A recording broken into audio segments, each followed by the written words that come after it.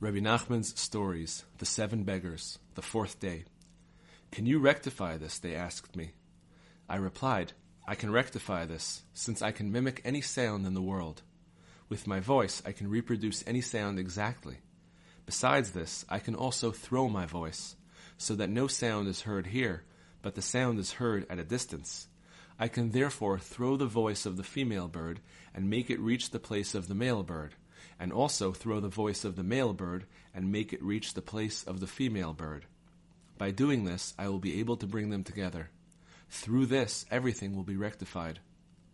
When he saw that they did not believe him, he took them into a forest.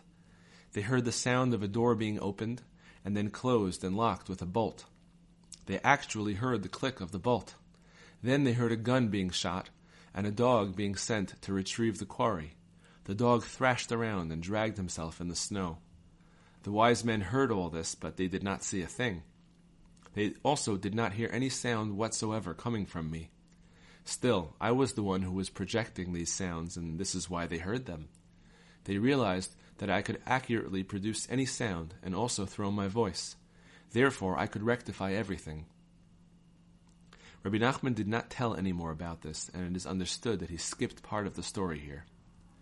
Therefore, I have the word of that land that I have a wonderful voice, and that I can mimic any sound in the world. Now, as a wedding present, I am giving it to you, so that you will be like me. When he completed his story, there was very great joy and rejoicing there.